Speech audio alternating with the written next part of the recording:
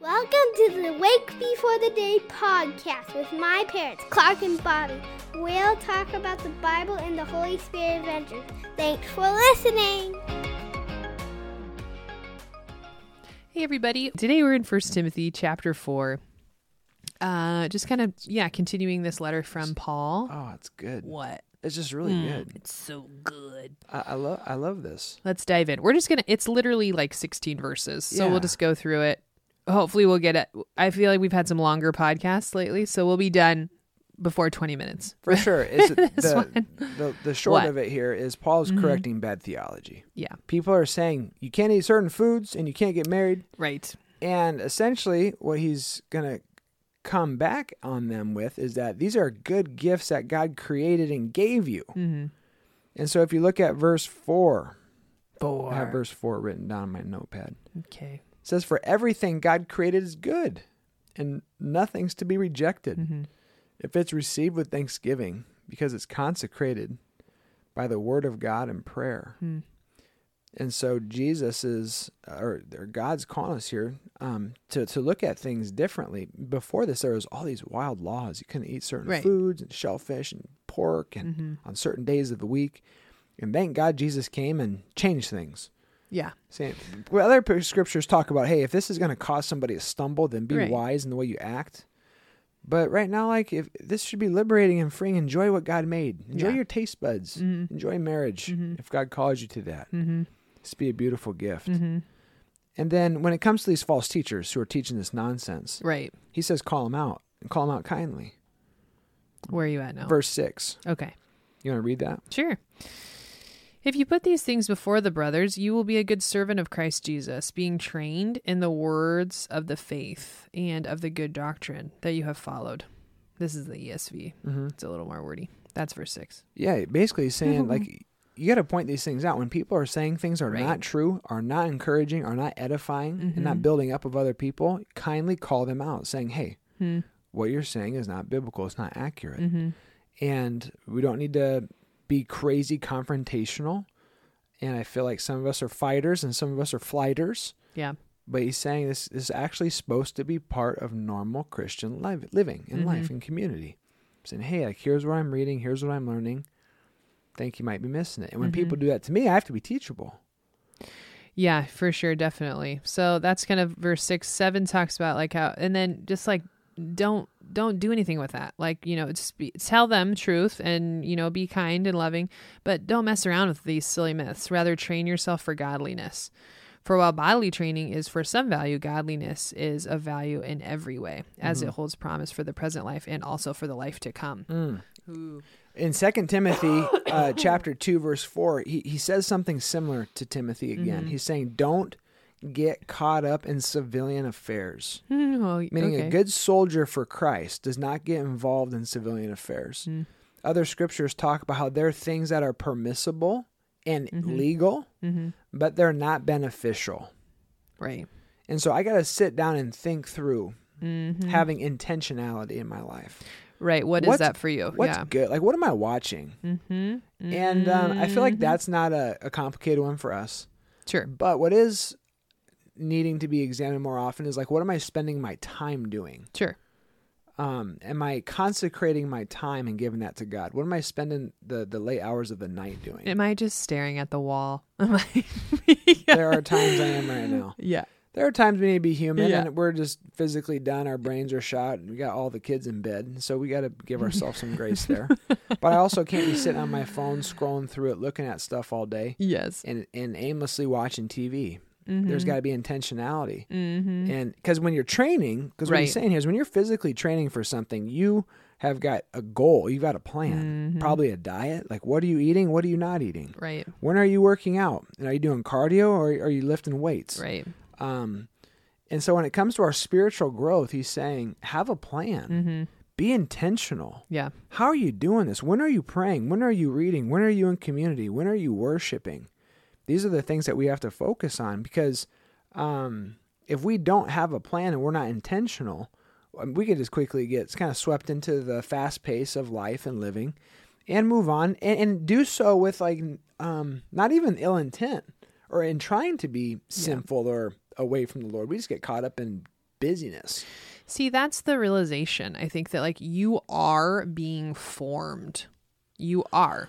Whether you're intentionally, walking on a path of spiritual formation to look more like Jesus Christ, or you are not. And there's this other way that you're being formed, to look more like our belly button, look down and just look more like our gazing. You know what I'm getting at. And so I think we don't like to think about that like, okay, no, these little things aren't adding up. It was just that one time or what, and there's grace. I'm not saying like this condemning thing, you need to do this every day.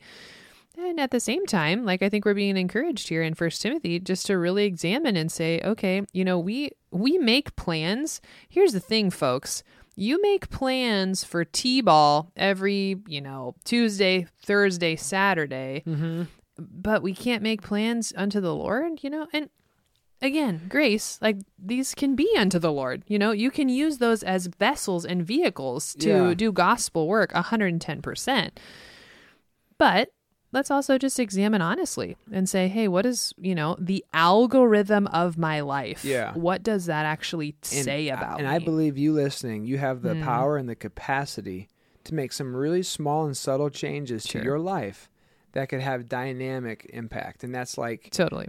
Don't read the news or get on social media until you pray and read some form of scripture. It might even be a couple verses. It might be one chapter. I don't know. Just make a goal that you can attain. Or here's one, like somebody, I remember this from group. I remember this gal saying this in group. I am not bringing my phone into my bedroom.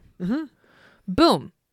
And then instead of like scrolling through stuff, we might say, hey, I'm going to spend my last minutes of the day praying and reflecting on the day and where I met God and where the Holy Spirit was working, and then also where maybe I missed it and need to confess or repent of something. Same thing in the morning then. Yeah, so think about how you start your day, how you end your day. You got to eat throughout the day. I've been pounding that home in the last couple of sermons. Yeah. So try to use mealtime with intentionality. Like, okay, maybe there's one verse that I'm going to recite, as a prayer before or after every meal.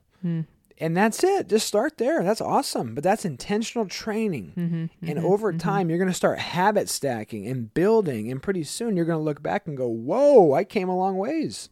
I'm growing. I've retained scripture in my mind and my heart. I'm thinking about things differently. I'm just looking at people differently. Well, it's because you're becoming preoccupied with the things of God. We're taking the things of the world, as we start our day and end our day and getting rid of it. I'm going to start and end my day with the Lord, consecrating that time to Him. And that's something that everybody can do. And I would say pick a goal that's attainable, do it well, win the day, and then just slowly grow from there. And so what Paul's essentially doing is saying this is an imperative. I'm imploring you. Verse 11, command and teach these things. Don't let anyone look down on you because you're young. So we're telling people, train for godliness. It's a command. And as you follow Jesus, don't let anybody look down on you because of your age. And I love that encouragement, especially for the young folks out there listening. You're a leader. You're a leader. Be a leader. You follow Jesus. Be teachable and humble. Learn from those who have gone before you. And we also have a lot to learn from people who are younger than us. It's a beautiful thing. And so he kind of unpacks it then in verse 13, like, well, what are we supposed to do with this? And he says, well, devote yourself to the public reading of Scripture, to preaching and to teaching.